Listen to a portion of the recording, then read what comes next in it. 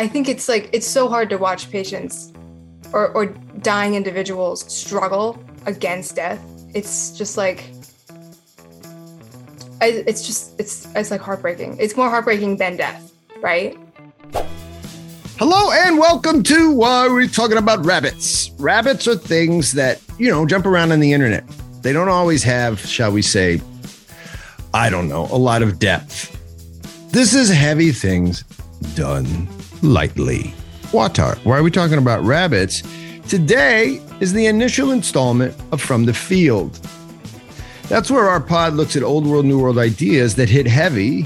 We try to talk about them lightly, but with our field workers, with First Things Foundation field workers, people who I love and who you will find fascinating. And no, From the Field is not just them saying, hey, look at my project, you should pay money for it. Nope. You'll see. Oh no.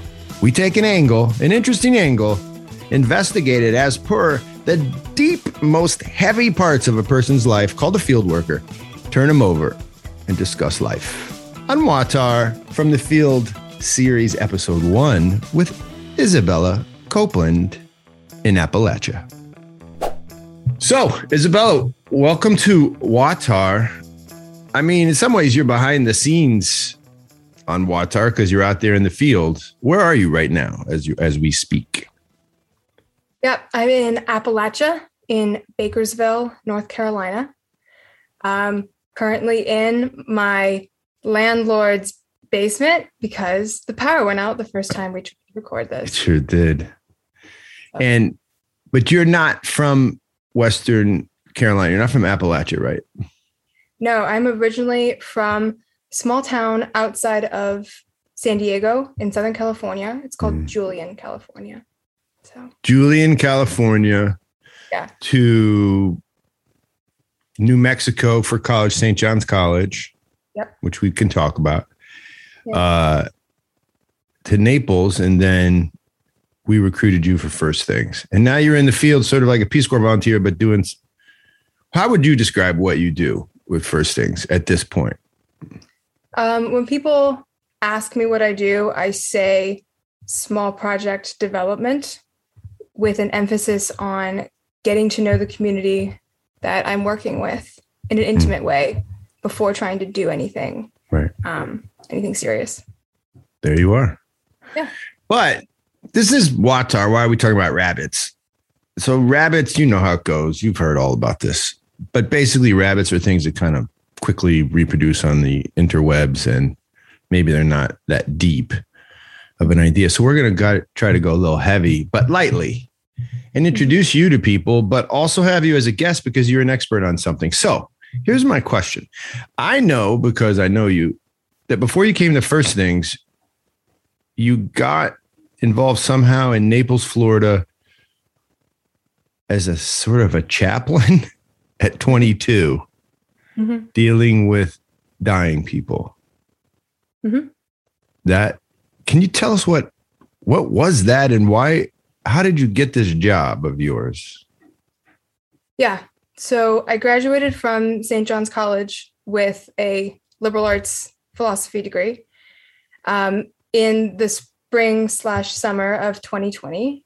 And we all know what was happening around that time. So there weren't many good job prospects, and it wasn't a plan that I had. Anyone who knows me personally would be like, what? Bella didn't have a plan? But no, Bella did not have a plan.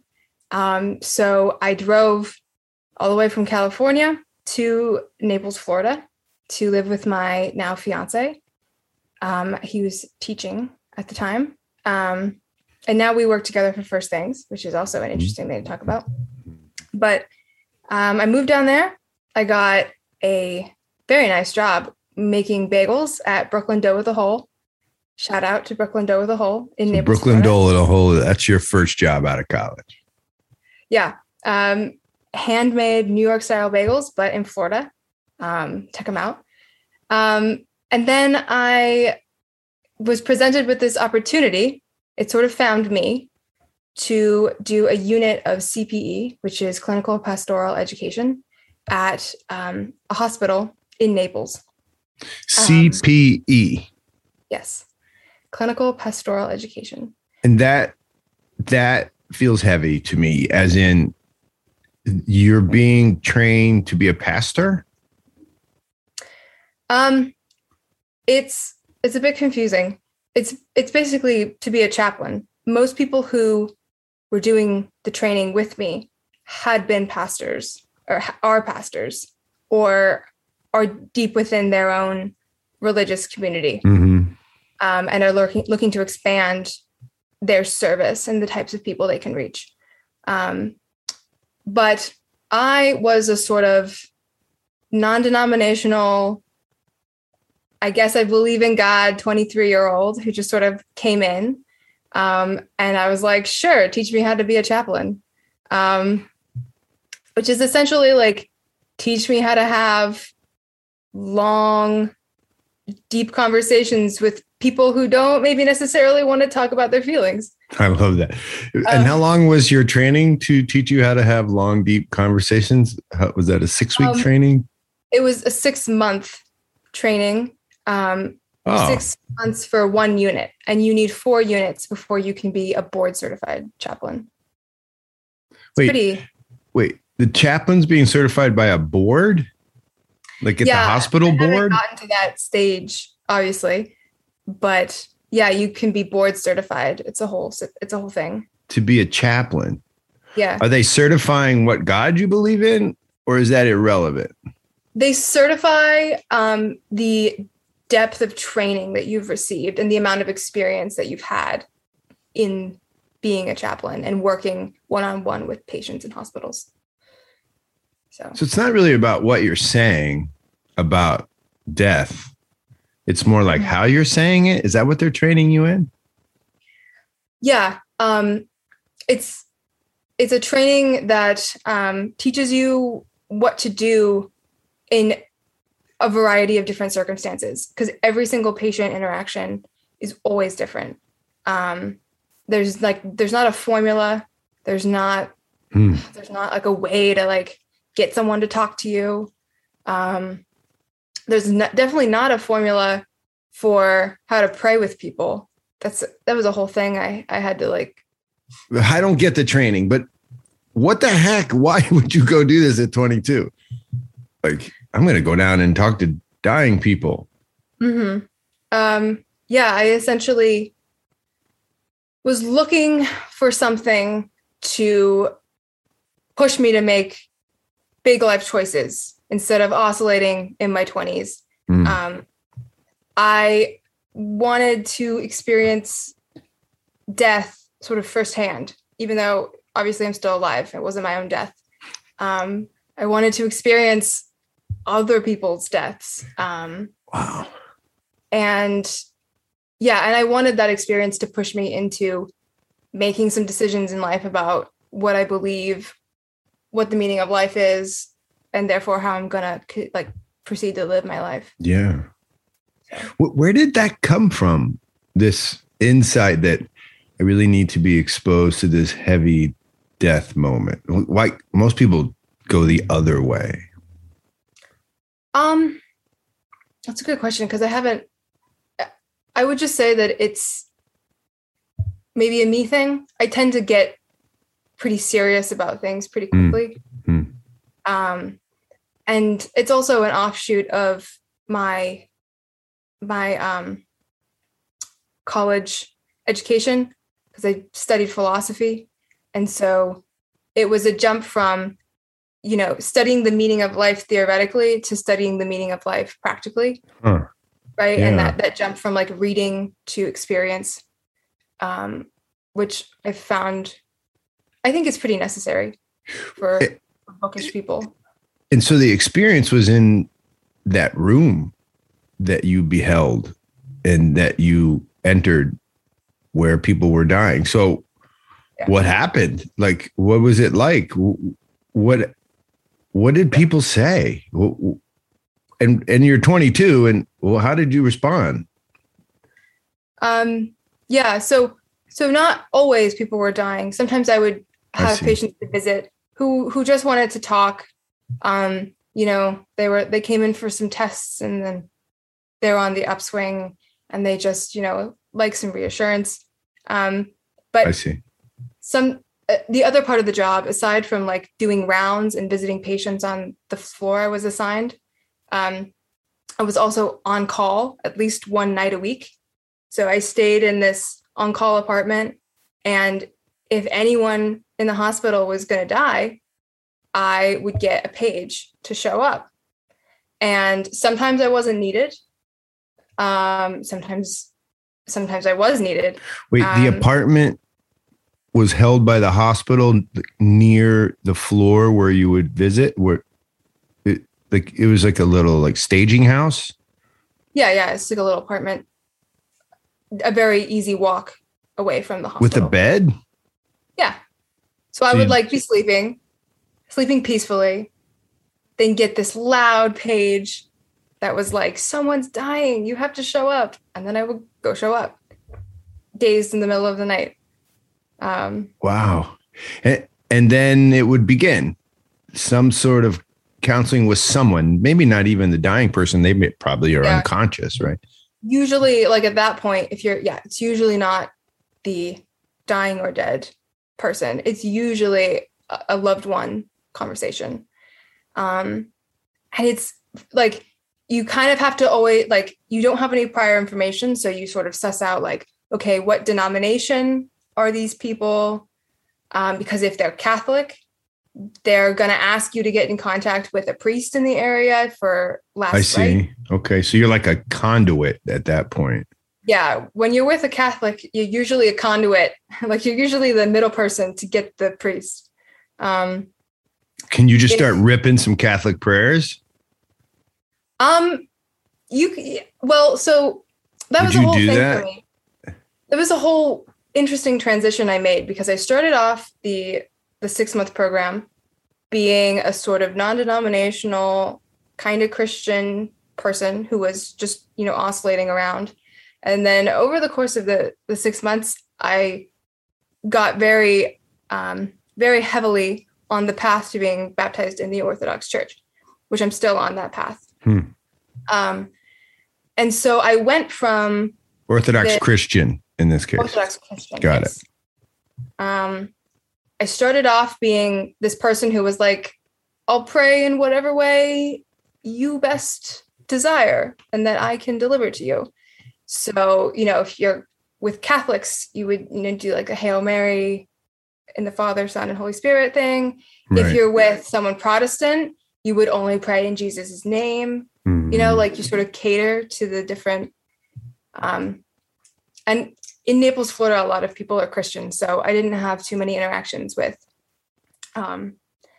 anyone Muslim or anything. That was my question. Was it all sort of Western Christian flavors in general, from atheist to whatever? Yeah, I think that had to do with the area I was in. I see. A lot of people, white people from the Midwest who have moved on to Florida. So that's pretty much what you get. Were there people who didn't? People get upset with you? Like, get out of here. Who are you? Yeah, sometimes you would go into a room and people wouldn't even talk to you. I'd come in. My opening line was like, "Hi, my name is Isabella. I'm a chaplain here at XYZ Hospital. I'm here to support you in any way that you need at this time." And sometimes people would just not. What are you wearing? Is there an outfit? Is there a chaplain outfit? Professional clothing. No, you don't wear scrubs. So like a button-up collared shirt, pants that aren't jeans. Because nothing says God counseling like a buttoned-up polo shirt. It's so interesting. Gosh, this is not old world at all. This is super new world. We're going to get into that because this is filling some sort of new world gap when it comes to the mystery of death, right? Your job has been created to fill a gap that has been created since the Enlightenment to say, what is death about? Let's not think about it. It feels like somebody went, let's create a person who will walk into a room and fill the mystery gap but we don't know with what. Yeah. I mean, we can get into it now. Yeah. Like, am I getting that right? I mean, you experienced it. It was your heavy thing. So yeah. Do I sound crazy? Yeah. I mean, the biggest thing I took away from every conversation I had at the hospital with any patient was just like, these people don't have a solid foundation to fall back on at this time of sickness, recovering from sickness or death. There's no foundation. There's no philosophical underpinning that's holding them up at this time. And so you come in as part therapist and counselor, part religious, like, ambiguous religious presence. Right. And you sort of like try to suss out the best way to like build some scaffolding to just sort of piece them together at that time. I mean, and you're 22, so you can probably just whip that out, from your life experience. What the heck? Yeah. It's incredible. It really, like, at least for me, it's just this in the face realization of like, these people don't have an understanding of like capital T truth. Like no one has that right now. And then it like springboarded me into like, well, I got to find it. Like I spent a lot of time reading about it, studying philosophy. Right. Like you've got to like live truth. You can't just talk about it. So is it safe to say so there's a conversation that's profound that's happening in your head, soul, mind, nous, as you're doing this work. It's happening at the same time and almost while touching their conversation in their own mind about their own death. In other words, there's like two spiral realities. There's yours that's sort of going from I think I know to I don't know. And it's got to be happening to them at the same time, or at least to their loved ones. Could you meet in the room together in a space of vulnerability? Is that the point of your existence in the room, is to be a person who can share in the vulnerability? What does the hospital think you're trying to accomplish? That's what I want to know. So the basic thing that I took away from the training was that it's a chaplain's goal to lead the patient and their loved ones to their own understanding of what is taking place. Okay. To help them reveal it to themselves. It's very Freudian. Which it is. It's very like psychoanalytic. And at the time, I definitely sort of pushed back against that idea, which is why I'm not continuing to study to be a chaplain, because it feels very, very New World American, independent. Like I will find my own truth. Mm-hmm. And so I sort of didn't jive with that idea very much. So I kind of pulled back from that.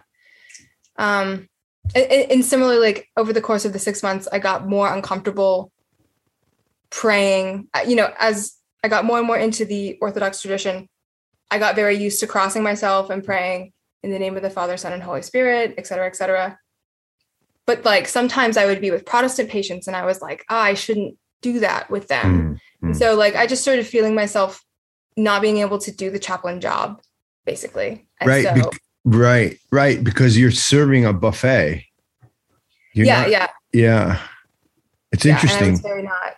I started eating only one thing at the buffet. Yeah.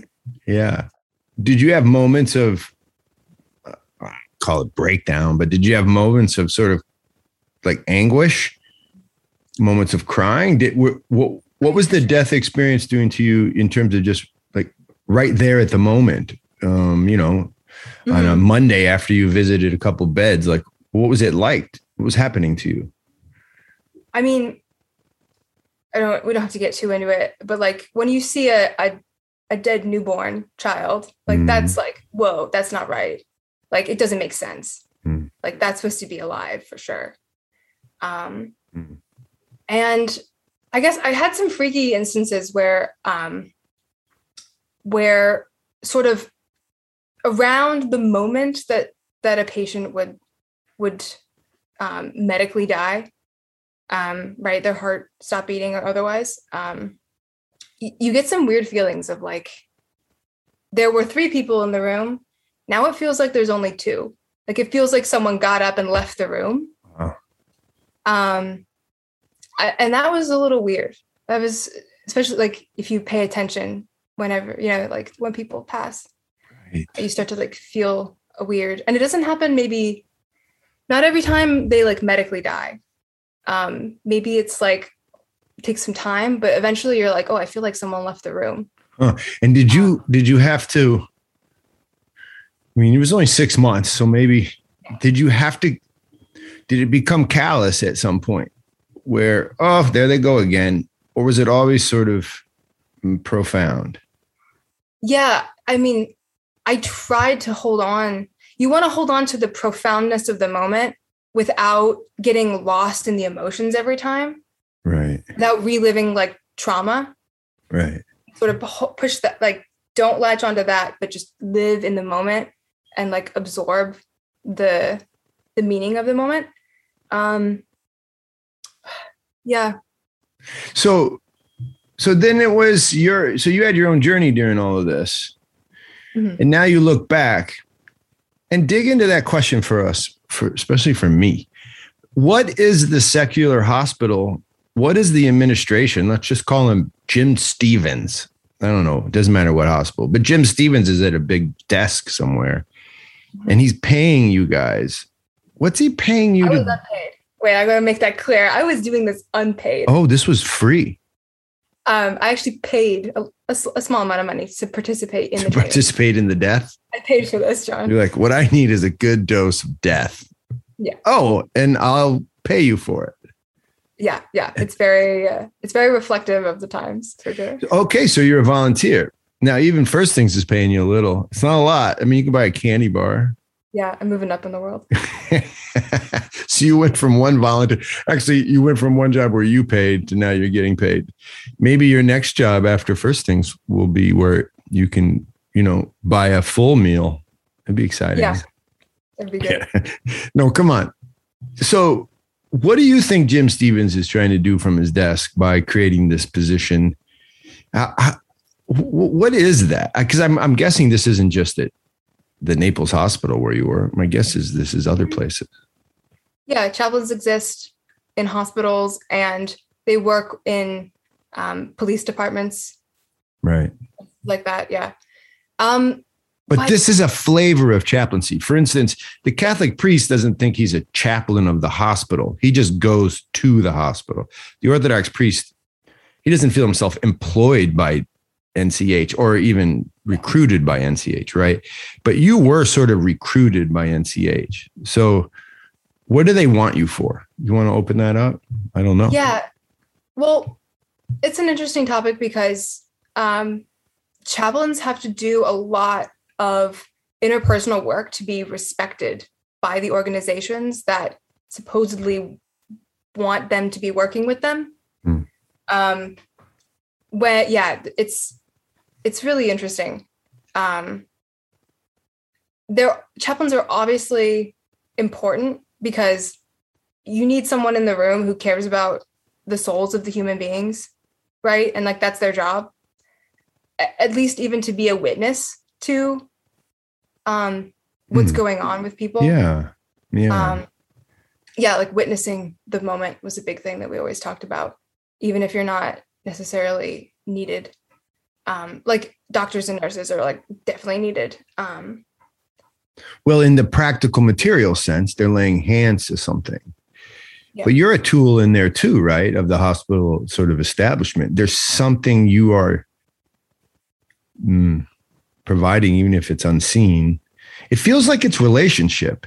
It feels like you're providing a relationship, not technical. Yeah. And that is definitely something that I began to feel was lacking in just the hospital experience, is this feeling that everything's connected.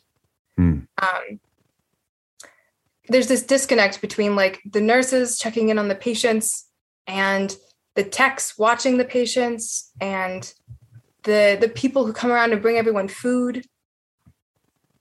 There's just this disconnect between what's going on all the time. And I think that's one of the main like complaints of patients is like, I'll come into their room, introduce myself, and then their first thing is like, oh my gosh, I've had the worst day. They got my meal wrong. The nurse hasn't come in to do this and that. They keep saying I'm going for a test, but it's been delayed like 5 hours. What's going on? And then I'm just like, hey, I just showed up to pray with you. Like, but I guess we'll talk about this because patients scramble so hard to try to like find control of the situation. Right. In which they have no control at all. Yeah. Man. So, wow. So then this whole experience, did it help you find the big T that you were looking for, big T truth? Did it help you find a way to moor yourself? Because very few people at 22 have the gumption or maturity or whatever it is to go into that situation you did intentionally in order to find something really profoundly spiritual to hold on to. So you did it, and something good happened or something bad or something confusing. What happened? Yeah, I would definitely say I haven't fully resolved everything. I mean, that's kind of supposed to like spend a whole life or something like that. Right. Resolve, right. like, being acquainted with death. The Orthodox Christian Church has helped immensely for many reasons, and we could get into that or not. But yeah, I think the big thing has just been setting a goal.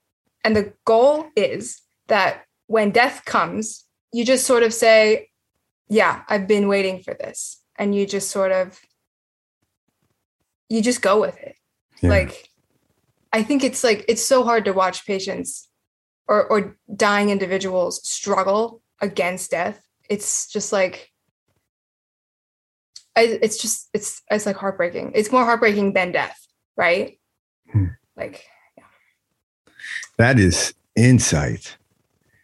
Yeah. And now you have that in your own toolkit. Like we hope that you remember that. Is that one of the great gifts that you've been given, is to remember death? Yeah, I think so. Definitely. Like I remember it all the time. But not like in a Halloween kind of way? It's coming up. No, not in a Halloween kind of way. Michael Myers is back. He's still alive. He's not dead because now he's in a movie where he kills more people again. Yeah. Do you even know what I'm talking about? Like, I don't watch. He's like, I went to St. John's College in New Mexico. I don't watch Halloween movies, John. I don't really watch. I don't like scary movies, actually. I'm very comfortable with like seeing dead bodies now. But it's actually been interesting. The more comfortable I became with like death in real life, the more uncomfortable I became with like gory movies. I grew up loving gory movies. Yeah. And like, I still kind of do. I like dissecting animals, when that happens in science class, but I've actually become more uncomfortable with it, which has been. Do you think it's because there's something cheap about it? The gore becomes cheap and disassociated from the actual soul and body. Yeah. How would you describe that? What's happening there? I think it's just like when you watch a movie and like a character is killed off, it's exciting in the plot, and that's why it's like, whoa, like in Game of Thrones, like, when someone dies, whoa. But like you take a step back and you're like, if that was real life, that person has died. Like their existence has ended. And like, that's extremely profound. And not even fictional stories tend to give death, I think, the weight that it deserves. Maybe Harry Potter. Interesting. But. Well, let's do that. So this is our first From the Field podcast in our podcast series From the Field. If you're a person out there who's going, well, is she going to talk about first things? No, not so much. You can see her blogs and you can see our work in Appalachia on our website. You can call us up and you'll even find Isabella's email in this pod notes if you want to contact her directly about her work or about her life.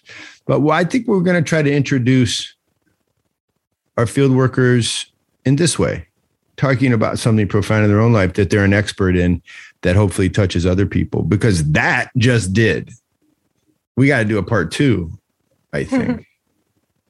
There's something really pleasing about the way you describe that experience. It's helpful, at least to me. Yeah, I hope so. I mean, I think that's hopefully the goal of whenever you're confronted with something that challenges you. You should process it to a point where you're like comfortable and comfortable telling the story. Like you've made a narrative out of it, hopefully not a false narrative, but like you've constructed the real life events into a story that you can tell yourself in a productive way to like help you understand yourself, like your identity in the world, basically. And it feels like your vulnerable identity. It feels like that kind of challenging experience, putting yourself in that situation, feels like you're going to have to leave saying, I'm pretty vulnerable. I think that's the first thing's experience. I think when you went to Appalachia, you're supposed to say like, whoa, I don't really know what I'm doing. And I think that's a good thing. Is that? Yeah. And I'm definitely having that experience all over again right now in Appalachia, trying to figure out like, wait a second, what is my job? Right. Exactly. Yeah. Because you have to get in any situation where you're trying to interact with another person as to help that other person in some way, you have to be vulnerable. Like there's no way you can't. Right. Yeah. Although I'll tell you, Isabella, I was not raised to be vulnerable. Few of us were, I think, in this light people land. I think we're supposed to be more like Thor or something. Mm-hmm. I know that there's a narrative there where he is vulnerable, but I think the concept is we're supposed to overcome. Yeah, you're only supposed to be vulnerable if the story ends heroically, right? Right. Salvific in that one moment. Mm-hmm. Interesting. Yeah. Isabella Copeland sharing heavy things lightly on From the Field on Watar. Like, love, do all these things. What is Andrew? Andrew, what do you always tell me to say? Click, go to our website, get on a KP Journeys. By the way, those are fun. You take trips to go visit the people that work in the field, including Isabella. I think we are going to start to do weekend trips to Appalachia to show people what we do, but also to have them have these kind of deep, heavy conversations done lightly with a delicious drink and some tasty food. So like, love, think about joining us for one of those short weekends. Think about joining us for a longer trip overseas, and really think about supporting us at our website. Click, become a reoccurring donor, and change lives, including Isabella's, because she can eat food, which is a good thing. Yeah. All right. Nakvam dis au revoir. See you next time on Water.